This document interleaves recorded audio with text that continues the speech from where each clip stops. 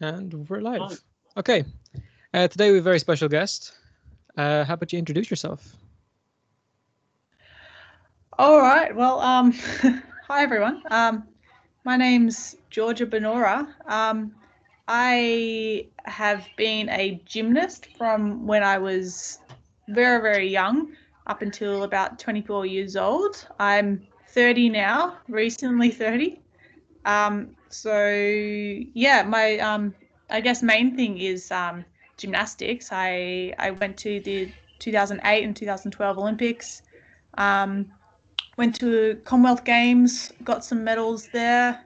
Went to a handful of World Championships. And went into once I retired, um, went into some Ninja Warrior stuff, which has been amazing. Met like a whole another group of people, which has been so supportive and so welcoming, and um, yeah, it's just been fantastic. And yeah, I guess in a nutshell, that's me in a nutshell. Yeah, those are some mad achievements with that. Like, You say it so casually as well. Like, yeah, I was in the yeah, Olympics. Yeah, I was a Ninja Warrior. But no, Yeah. that's amazing. When did you start doing gymnastics? I started, to be honest, I don't actually remember when I started. So I must have been quite young. I heard I was two to three. Woo! When parents put their kids into, junior gym and things like that. Just as to, I actually think gymnastics is a great thing for toddlers and babies, just to learn, uh, you know, motor movements and things like that. It's just a great thing. So yeah, I started around then. Yeah. Yeah, that's no, complication. yeah, that, well, I don't think you have much of a choice in the matter at the start, but obviously, like, you Yeah, enjoyed it. You did it for years.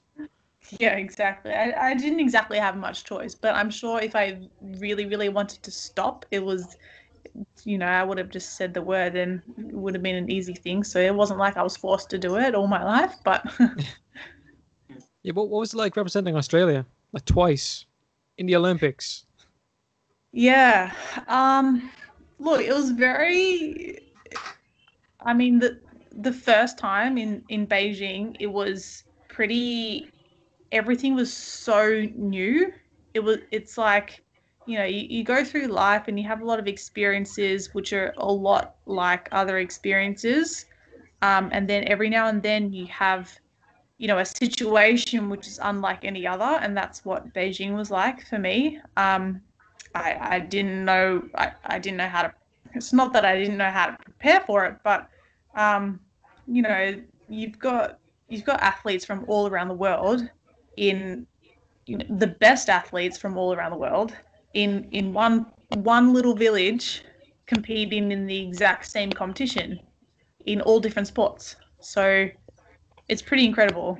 Um, and then I never thought that, in 4 years' time I'd go to another one, but I did, and it was just as fantastic. It was I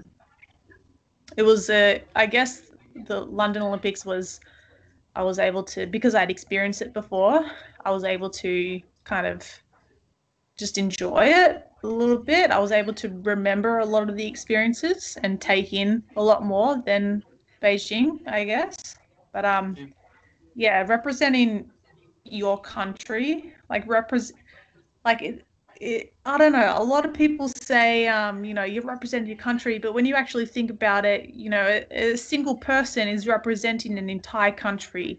And I didn't actually think about it that way for a while, and now I'm thinking about it that way, and it's pretty crazy representing your country. Like, you've got a lot of responsibility to, you know, sort of carry yourself with a lot of, I don't know, honor and pride. And Yeah. yeah, it was a fantastic experience. Yeah. Yeah, and you said there, like when you went to the 2012 Olympics, that you were able to enjoy it much more. Was it like really stressful at the 2008, or was it just that it was so new that you didn't really get to take it all in? Yeah, it was probably that it was so new. I mean, I don't think I've ever been more prepared in my life than I was for the 2008 Olympics. I was, it was sort of non-stop high intensity training for a really, really long time. So I was in like peak condition mentally, physically for that competition. But everything was new. So I hadn't been in a village before. I hadn't been on a scale of what the Olympic competition was. And then London came around, and I had a little bit more understanding of what the whole thing was, I guess. Yeah. Yeah. No. Okay. No, I don't know what to say to that. Actually, I'm just going to be honest here. No, I have absolutely no idea what to say. It just sounds so surreal. Yeah. Yeah, it's I don't know. It's sort of when you're when you're there in the moment, it's sort of you do what you have to do. You do what you're trained to do. And it's not a lot, you don't get a lot of time to sit back and think about, all the things that added up to that particular moment until, years later, you you start to think about those things. Like that's years of like diet, exercise, blood, sweat, tears, everything. Just for like to do like little, I don't know what you call it, routine. Yeah, routines, yeah. Yeah. What exactly did you do in it? 'Cause I actually haven't seen like the footage from it. So a lot of people are kind of selected on the team for different reasons. You could be selected for an all-around position, so you're fairly strong at all of the apparatus, and you have a part to play on each one. And then you could be selected for one or two apparatus where you're exceptionally strong on just that one or that two apparatus. Um, so yeah, in Beijing, I was an all rounder, so I did all four. And when I got to London, I had to kind of draw back on the apparatus because I was getting a little bit broken. My body was a little bit tired and sore and injured, so I had to not do floor. I don't even remember. I think it was floor I didn't do. Yeah, I did bars, I did beam, vault. I sort of added in at the trial. I added in vault because I thought it might help my chances of making the team, and lucky I did. But yeah. Yeah, I actually went back and watched the 2000. I think it was the floor routine. Oh yeah. And Jesus, like it looks like a lot of work. Like it take a lot of practice to land the flips and everything, because I could never see myself doing anything like that. Yeah. Yeah. Well, I guess when you're a spectator and you're sitting in the stadium and you're watching it, I guess it's pretty impressive watching it from that point of view. Yeah. When you're doing it, it's such small progresses from the most basic of movements to what you see in the stadium. So that's why it takes so many years, and that's why gymnasts start so young, because there's just so much to learn. And it takes such a long time to perfect everything to a point where you can be, I guess, trusted to land a tumbling line every single time. Yeah. And I saw that you did was it the 2010 Commonwealth Games? Yes, yeah. How different was that to Beijing and London? And also, could you explain what the Commonwealth Games are? Because I know Ireland isn't a part of that. No, I don't think so. Yeah, so the Commonwealth Games are basically all the countries in the Commonwealth. It's like a Olympics for only the countries in the Commonwealth. So we have a village. Yeah, there's a competition with all the countries.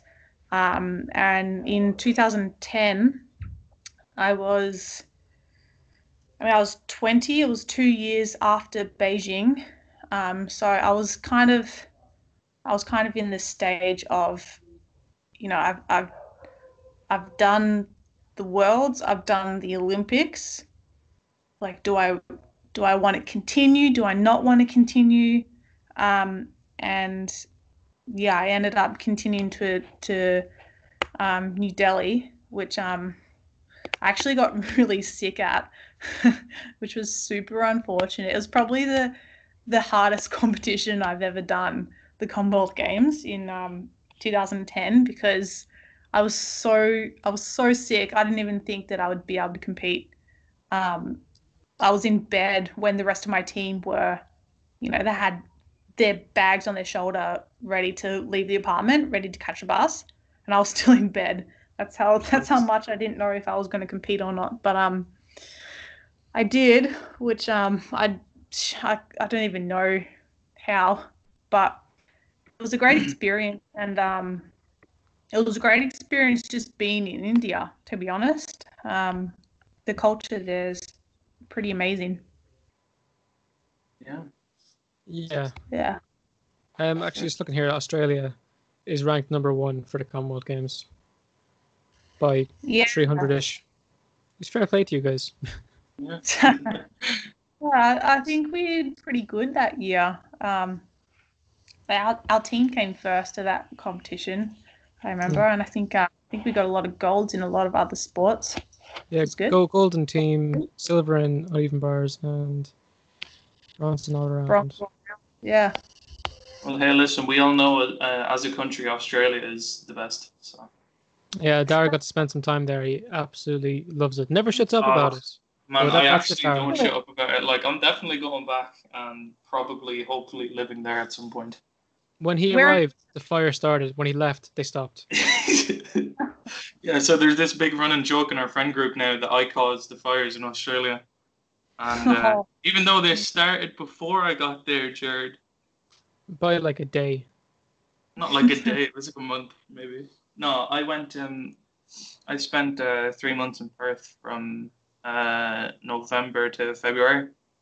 And Jesus, like it's completely different planet to Ireland, like polar opposite everything. It was lovely. Yeah, it is pretty different. Did you notice anything different about the people compared to Ireland at all? I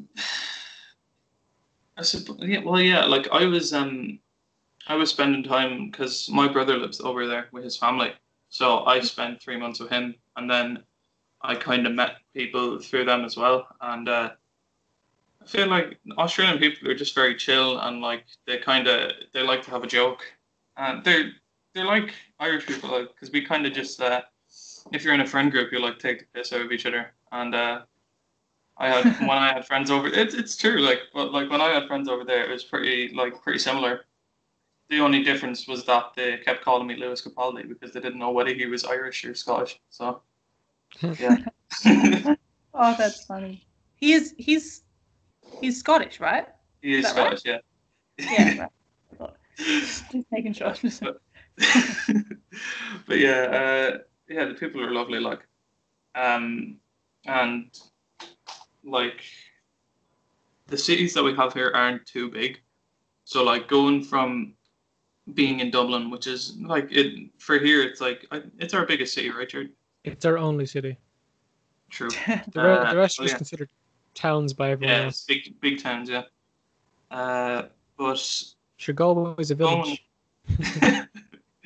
But yeah, going from like Dublin, which is this like small city, and I hadn't really been to any other cities in the world really, and then going to Perth, which is like, for me, like it might be a small city to some, but like when I got there, I was like, holy shit! Like there's like skyscrapers and stuff here, and it was just completely different, and even the beaches and stuff were completely different here because we have very rocky, kind of dull beaches, but over there it was just complete white sand, and I was like, wow.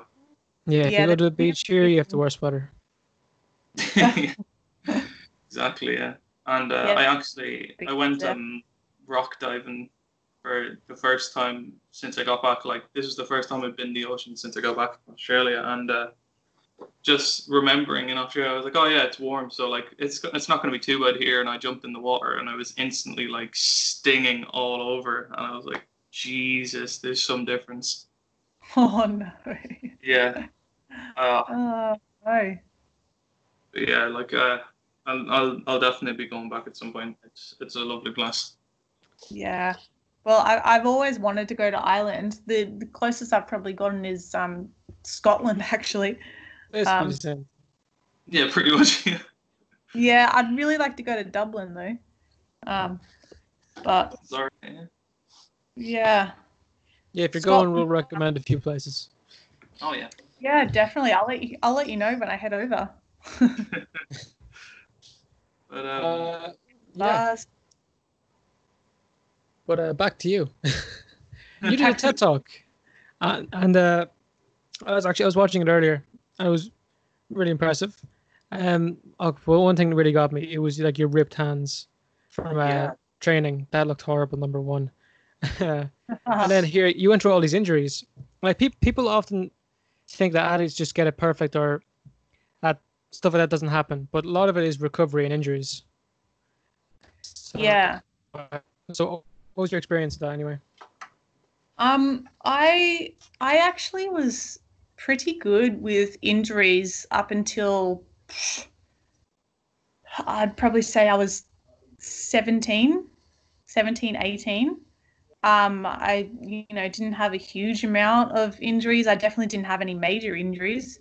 And then I started to get the overload injuries, sort of just I didn't actually do anything. I didn't fall. I didn't land funny, but it was just injuries based off of, you've been doing this a long time, and it takes its toll on your body.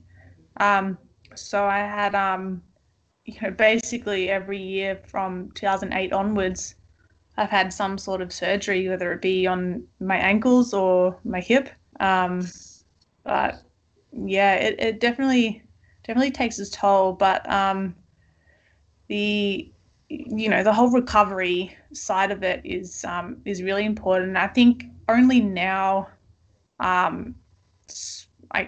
don't want to say sport in general, but gymnastics specifically is kind of understanding the importance of balance and the importance of their when you start doing a lot of these numbers, you're a child, so you're still growing, your body's still growing and developing.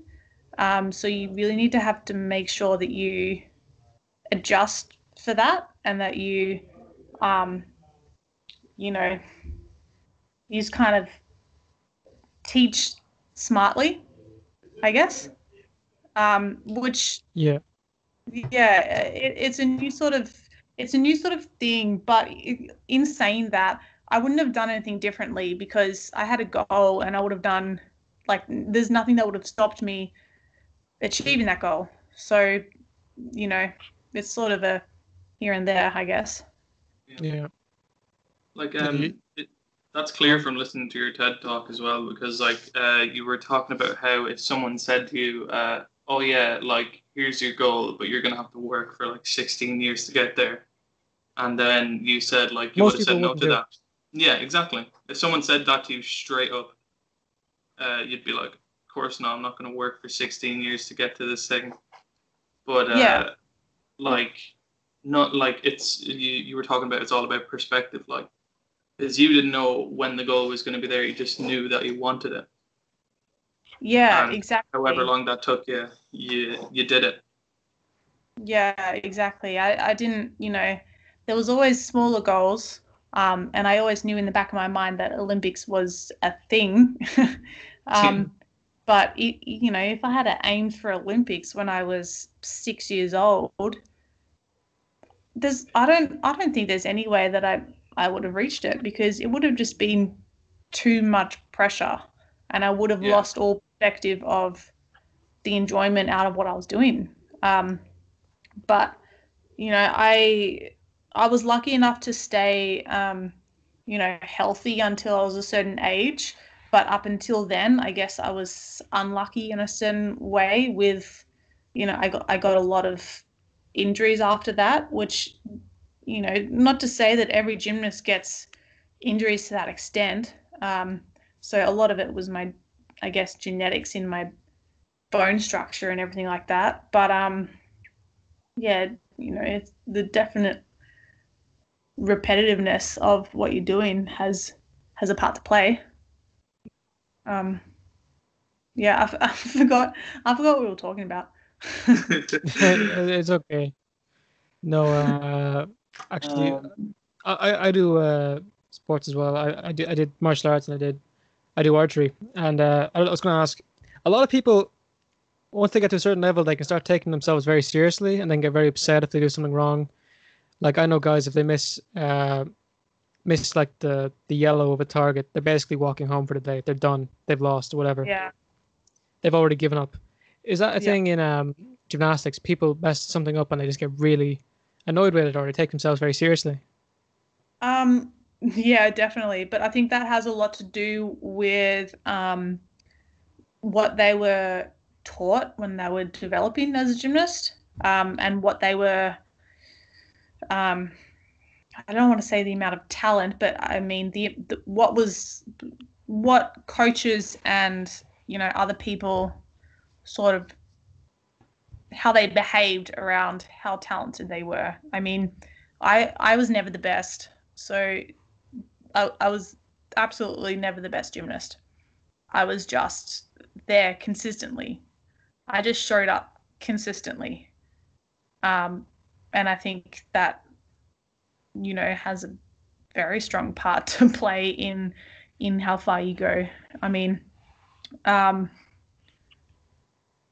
yeah, I forgot what your original question was again. Something to do with talent. No, it was like, do people take themselves too seriously in your sport sometimes? Yeah, that's right. That's right. Yeah. Well, yeah. Again, your coach has a lot to play in that. I was pretty lucky with the coaches that I had. I mean, like I said, I was never the best. I was never super, super talented.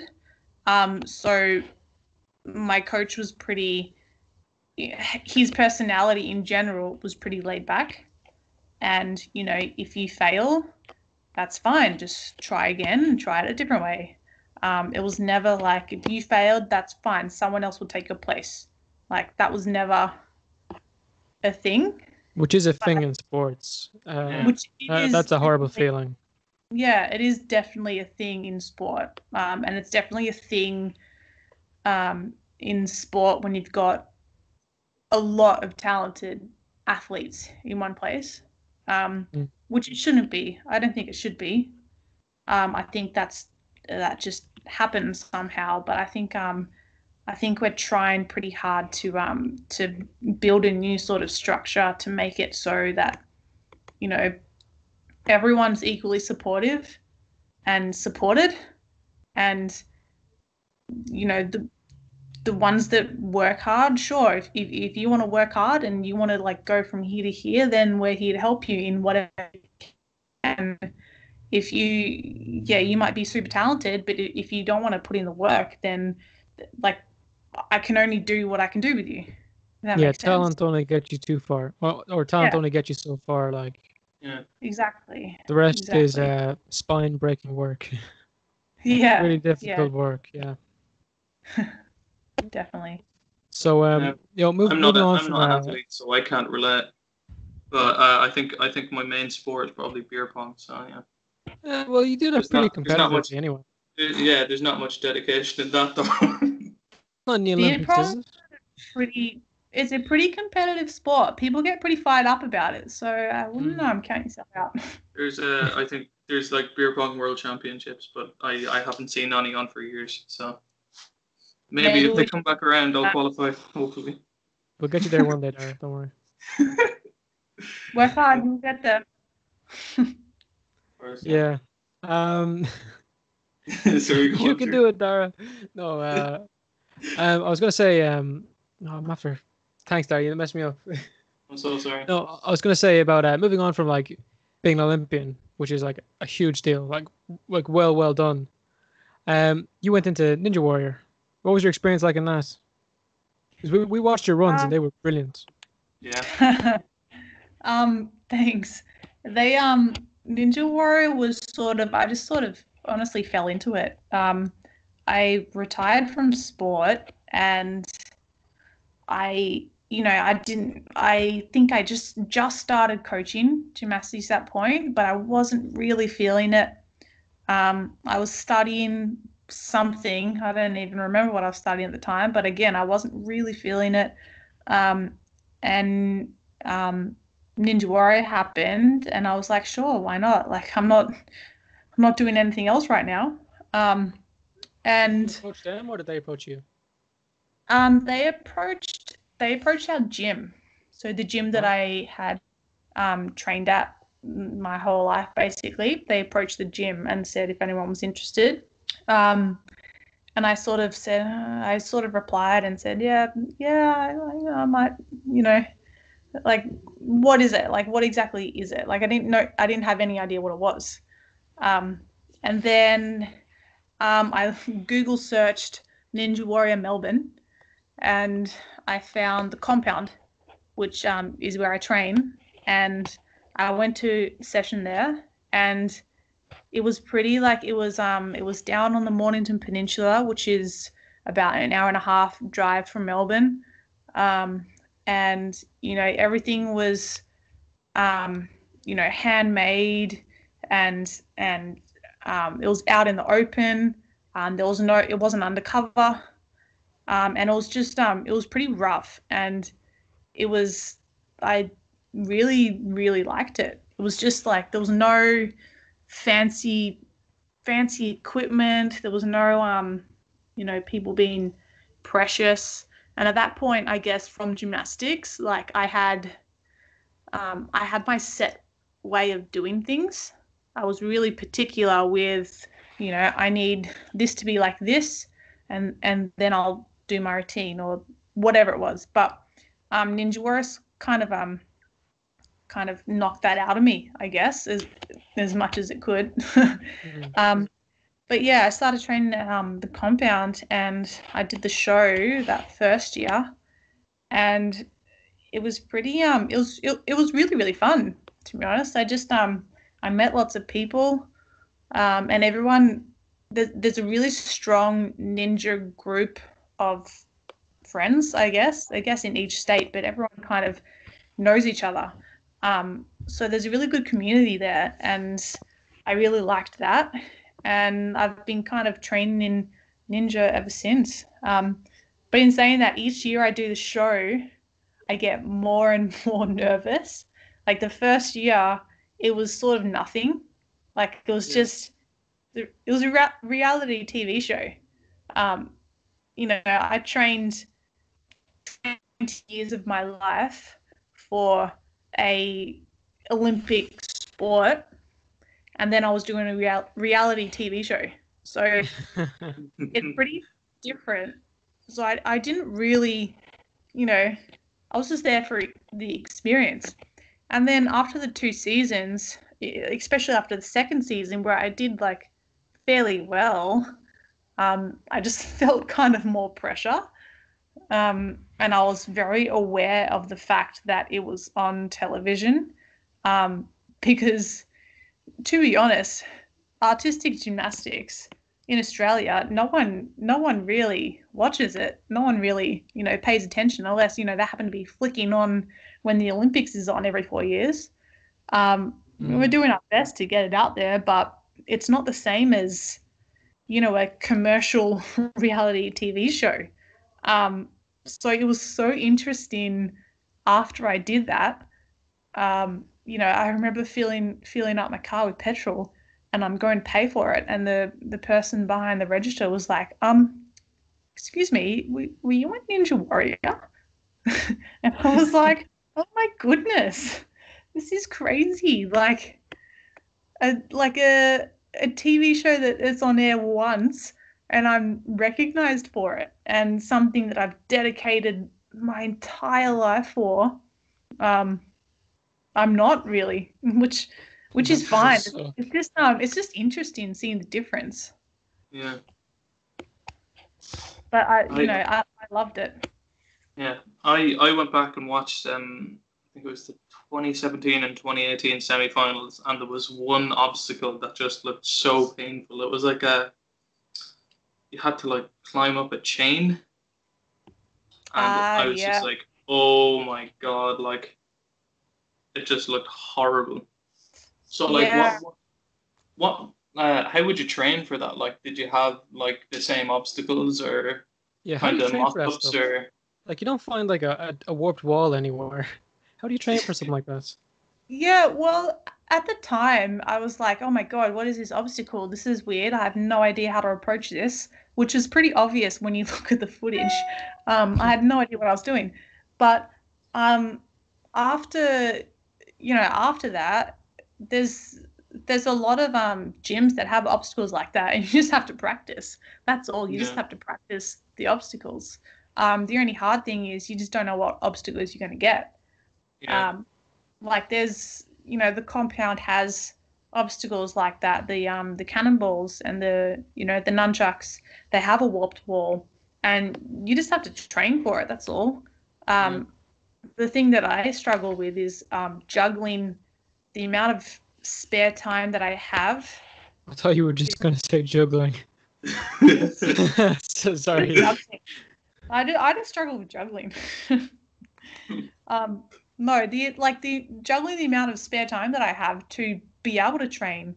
Like I wish that I could just quit my job and quit studying and just do Ninja Warrior full time and see how good I could actually get. But, in reality, I've got bills to pay, and I've got to, I want to get an education, and I want to, learn and grow and in all aspects of my life. And, Ninja Warrior is one aspect of my life. So like when you go on Ninja Warrior, like for the different courses and all, do you see the course at all before you like actually like try and go through it, or is it more like, oh, they just put you in front of it and then you have to get through it without seeing it? We get to see someone else do it one time. Yeah. So when we get told we're on that season, when we get to the course, when we're, backstage in the green room and everything, we have no idea what's happening. And then, a couple of hours before we're actually filmed, we see someone do it once. And that's basically it. Which, I guess is, I don't know, it could be helpful, could be not be helpful. It depends on the person, but yeah. Yeah, it does sound hard, like, because you only get to see the person do it once, and then you have to try and memorize and analyze how they did it. Yeah, definitely. And the hard thing is not getting in your own head about it, which is what I tend to do. I think that's what was different between how I did on the first couple of seasons towards the last couple of seasons that I did, because the first couple of seasons I didn't really think that much about it, to be honest. I just did it. And then, the last couple I thought a lot about what I was doing and how to do it, and has it been done before, and did anyone do it overseas, and there's not much you can do within hours before doing an obstacle. So you may as well just do it and stop thinking, which some ninjas, that's what they do, and they do really well. I mean, look at, like Ashlyn and Charlie in that from down on the peninsula. They just do it. Yeah. What would you say is the hardest either course, like full course, or obstacle that you faced while you're on Ninja Warrior? Like,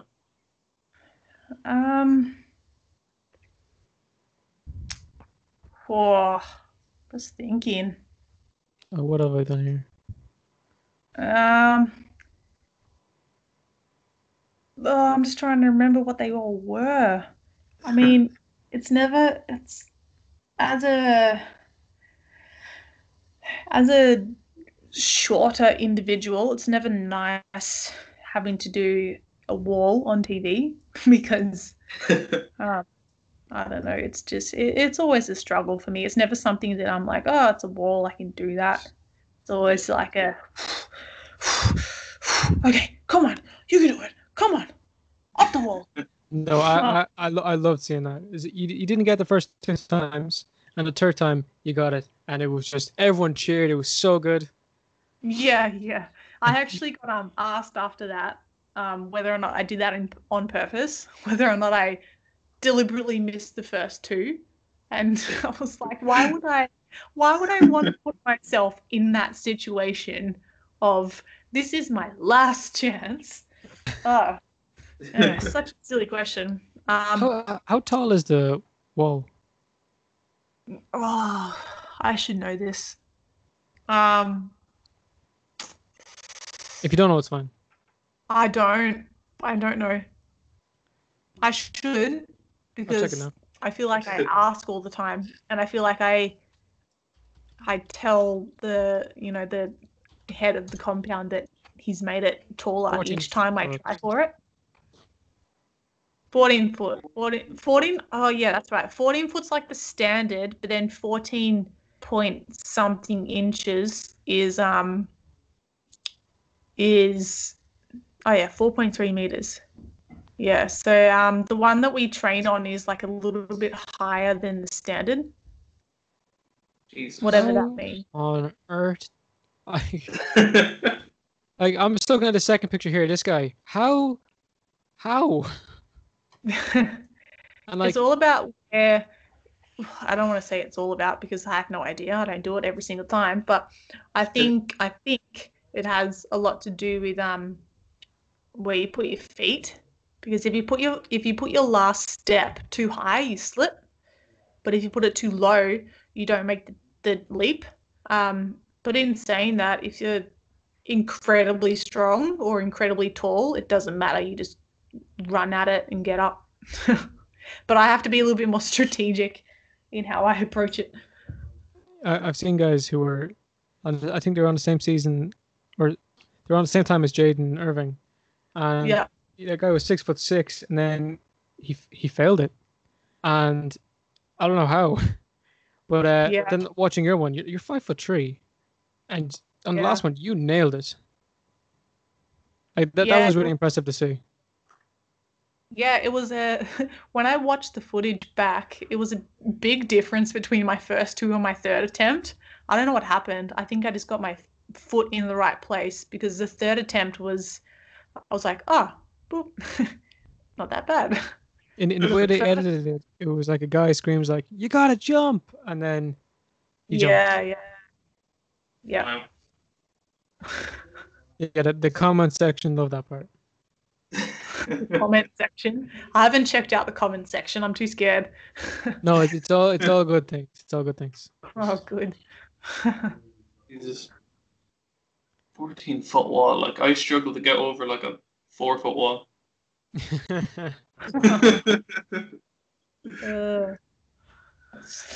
Like. Yeah. Ninja Warrior. Crazy stuff. Definitely. But you also did a TED Talk. How did you get on for TED? Like, did they contact you?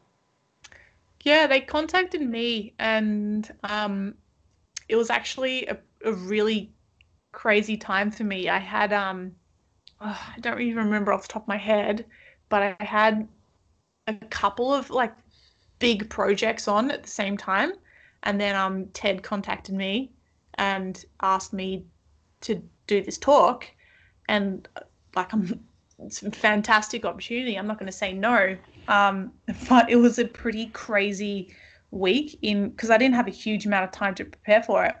So it was a pretty crazy week to try and get everything together for this talk. And I remember the morning of my internet went out, and I couldn't I couldn't save my slides or print out anything, and I was like in panic mode, and I was in panic mode as soon as I got there, and I was trying so hard to calm down when I was there. But it was a fantastic experience, and I listened to a lot of the other TED Talks that happened that day, and yeah, it was wonderful. It was really, really good experience. It was a very good talk, I have to admit now. It's very motivational, like. I've heard from other people who've done TED that like they're super like strict. You gotta know it. They gotta script this thing. You gotta learn it off by heart. And they'll yeah. Yeah, they're pretty strict with their requirements, which which is great, but it just added on to the pressure that I had at the time. So I hope it turned out, or I tried my best for it, and I tried to put out what I really believed in for that topic, because they gave me a particular topic, and I could interpret it in any way that I wanted. So I really tried to make it something that I believed in and something that I thought was important for people to know. So I guess I hope that came across. Mission accomplished. Thank you. Definitely came across, yeah. Yeah. Very good. You actually kind of changed my perspective when you started talking about perspective. Yeah, some of the examples you gave really made me think. Fantastic. Yeah, it was impressive. Thank you. So, what's next for you anyway? Like, do you have anything big planned? Right now, I'm still kind of chipping away at my study. I've been doing psychology for like 4 years now. So I'm still kind of chipping away at that. Whether or not I want to decide to, completely commit to that, I'm not sure yet, but I know that it's helping me in life in general. It's helping me but also coaching, especially coaching kids. It's really helping me, find the best possible method of teaching and method of, just helping them enjoy what they're doing while they're learning. Apart from that, I've just been coaching, really trying to put a strong plan together for, the post-COVID era of training in gymnastics, which is something no one's, I think, experienced before. So everyone, I guess, is in new territory. But in saying that, it's the same sort of formula as coming back from injury or coming back from holiday. You just got to adjust. So, I'm in the middle of doing that at the moment. Hopefully building some really strong athletes, getting them to be really well-rounded individuals. That's my sort of goal. Yeah. Yeah, you're a gymnastics coach now, aren't you? Yeah, I coach gymnastics. It's sort of, initially I fell into it, I guess, from being an athlete myself and just purely needing a job and something to do. And I started it, and then I didn't actually like it to begin with, because I couldn't really relate to, I didn't understand how to teach. But, I've really kind of understood that a bit more now, and how to break things down and how to relate to kids. And I really love teaching kids because they're so funny. Kids are hilarious. They're just so unpredictable and so You have any funny fun. stories for us? Can't even. I don't know. When there was a moment, there was a time last year. I was teaching a group of kids, and they used to really like telling me jokes. Jokes sort of, pretty simple, like, why did the surfer fall off his surfboard? Because the seaweed, that sort of thing. And I would just pretend not to understand them all the time. Just pretend not to get their jokes, which would infuriate them, and they'll just continue to try and explain their joke and why it was so funny. And I'll just keep kind of going, I just don't get it. Like the sea can't we? Can it? Like I don't get why it's just infuriate them, and it is just That so sounds much adorable. Oh no, I Bunch of completely kids trying to tell you understand that the seaweed. fun. They're Oh, just so much to play with, and I mean, it's so easy to teach kids when the kids and myself are having fun and playing. Like it's so easy when that happens. It's great. I just love it. No, I completely relate to that because when I was in Australia, I have two nieces and a nephew, and anytime I'd have them, like I'd be taking care of them while their parents were out. If they'd say I was like they were hungry, I'd be like, "Oh yeah, hi hungry, I'm Dara." And then like at the start, it was funny to them, and then at some point, it just started to like piss them off completely. They just started to get really angry at me. That's Yeah. great. He does that with just about everything. Kids, good man, Dara. Does my head in. I just noticed there. Makes for a good podcast. Sorry? Makes for a good podcast. It does, yeah. Exactly. So stop shitting on me, dude. Actually, speaking of people who shit on, Thomas isn't here today. Thomas, I think Thomas was the one that contacted you originally. Yes, yeah. Yeah. Right, I Thomas. think he had a doctor's thing or something. Yeah, he's, Okay. Or he probably hasn't woken up yet. Something stupid. I'm surprised we actually didn't do what we did with you the other day because Jared wasn't on the podcast the other day, so we told everyone For he the first died. time. Yeah, it was the first do it time daily. we missed the podcast, so we told everyone that I think. What exactly did I say? I said he went up in a fighter jet, then ejected so he could skydive. The parachute didn't deploy. He landed in Antarctica and then got trampled by camels. Did you see the stuff I have to deal with in this podcast? And then, no way, it gets better because someone texted me like, "Yo, what happened with Jared?" And I was like, "What do you mean?" And then they were like, "Oh yeah, someone told me he quit." And I was like, "No, we were joking." Yeah. That's what I gotta deal with. These guys are great. Yeah, good man there. You're welcome. Yeah, we do it daily, and we don't daily last 41 days. It's been great.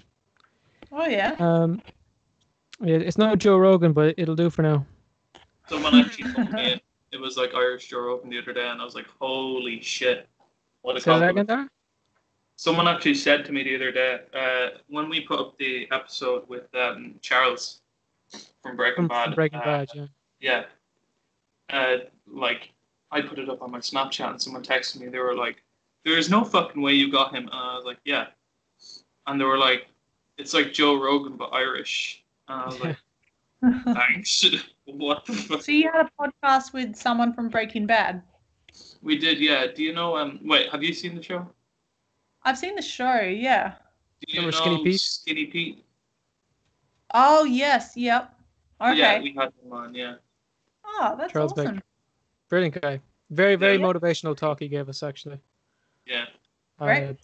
Do dealing with low confidence and dealing with unfortunate circumstances. And Yeah. Amazing guy. It's fantastic. We talked about Keanu Reeves with him. That was great. I was going to Yeah. ask about your tattoo there. Is that the Olympic rings? Is it this one? Yeah. Yeah. Yeah. I got it done. When did I get it? I actually got it done like a couple years after London. Because I remember 2008, people would get the tattoo, and at that point in time, I was like, yeah, I just don't see the point in getting my body marked permanently for something that I remember. Like, I don't have to prove to anyone else with a symbol on my body that I went to the Olympics. Like, it's not important. I know. Yeah. And then, and then I don't know, 2014 or something. I was. Can I swear on this? Of course, yeah. Wait, we've been doing it too. It's okay. Yeah. Okay. Well, 2014 came around, and I was basically just like, fuck it, I'll get it done. Why not? Like, I'm not doing it. It was at that point in time where I was just finished. I just retired, and I was like, oh, I'm not doing anything else at the moment with my life. I may as well get a tattoo. Why not?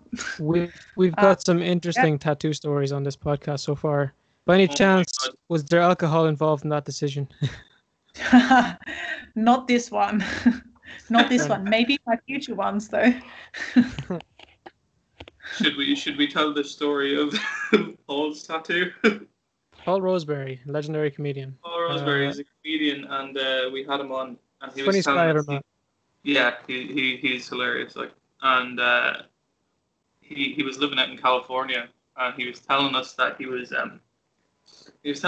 dropping acid maybe 3 to 4 times a week, and yeah, it was crazy. Yeah. And he told us that one day he like I can't remember, a girl broke up with him or something. So, Yeah, a girl broke his heart, and he was really mad about it. So he So- went to a tattoo parlor, this huge, jacked, hulking guy, and said, "Oh, how much to get a love heart with like bitch written on it?" And the guy was like, "You're out of your fucking mind, Paul. What are you doing in here?" And then fucking Paul says, or no, the guy agrees, like, "Yeah, I'll do it for you, $150, but ring up, make sure you want it done. I'll do it for you." So Paul leaves, and then he gets done for like $20 by a guy on the street. yeah, on the way home, he like hops off the bus and sees like this it was like Korean or Vietnamese tattoo shop with a guy who he's like in a lab coat, and he walked in. And he was like, "Oh yeah, I want to get this done." He's like, "Okay," and he's like, "How much?" And he's like, $100. And he's like, "Okay." He's like, "So when are we doing it?" And he's like, "Now." So he's like, Yeah. "Oh, okay." What was Paul's exact words? "We do now." Yeah. Yes, that's the kind of guys we have on the podcast. Oh my gosh. But yeah, no, that's a pretty cool looking tattoo, if I'll be honest. Oh, Yeah, Actually- hard which is pretty cool. you say that again? You cut off? I said I actually got it for free, which is pretty cool.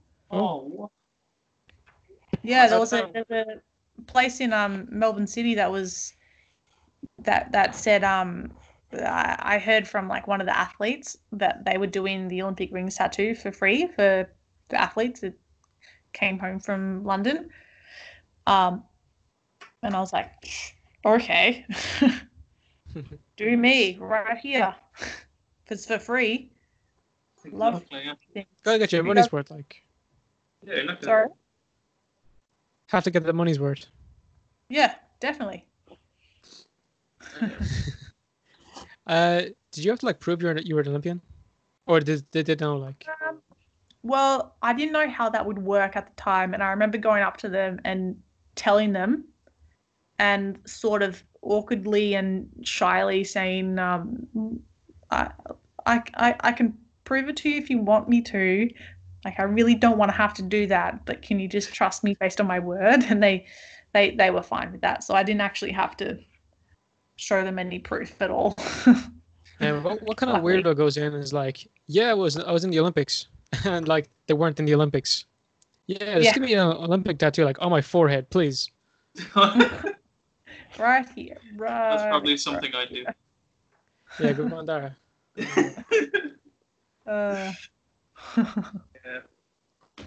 Yeah, I think we've covered enough and have told you some useless stories. No, it's been great to have you on. You're a very inspirational person. Yeah, thank you. Your TED Talk's amazing. Your runs on Ninja Warrior are amazing. I haven't seen your things from the Olympics, but I'm sure they're amazing as well. Yeah. So yeah, obviously, thanks for getting on. If people want to go follow you or they want to find you or get in contact with you, how can they do that? Yeah, if they just they can follow me on Instagram, which is, I'm pretty sure it's just Georgia Benora. Yep, Georgia Benora. Yeah, I'm up on Instagram. So if they want to follow me and see what I'm up to, then yeah, they can do that. Instagram, I think I'm on Facebook too. I think I am. Sorry, all these social medias. Instagram, Facebook. I've got Twitter. I know I've got Twitter. Just make sure that's you. Yeah, there we are. There it is. Good one. Thank you. This is a very flattering picture. Right. Just zoom in right on my face. Yeah. So yeah, we're gonna leave videos of stuff we talked about linked in the description. We'll leave your Instagram and your Twitter linked as well. And for coming on. And thank everyone for watching. So thanks everyone for watching. Hope you learned something. Make sure to like, comment, subscribe, tell your grandma about the podcast, and take her handy.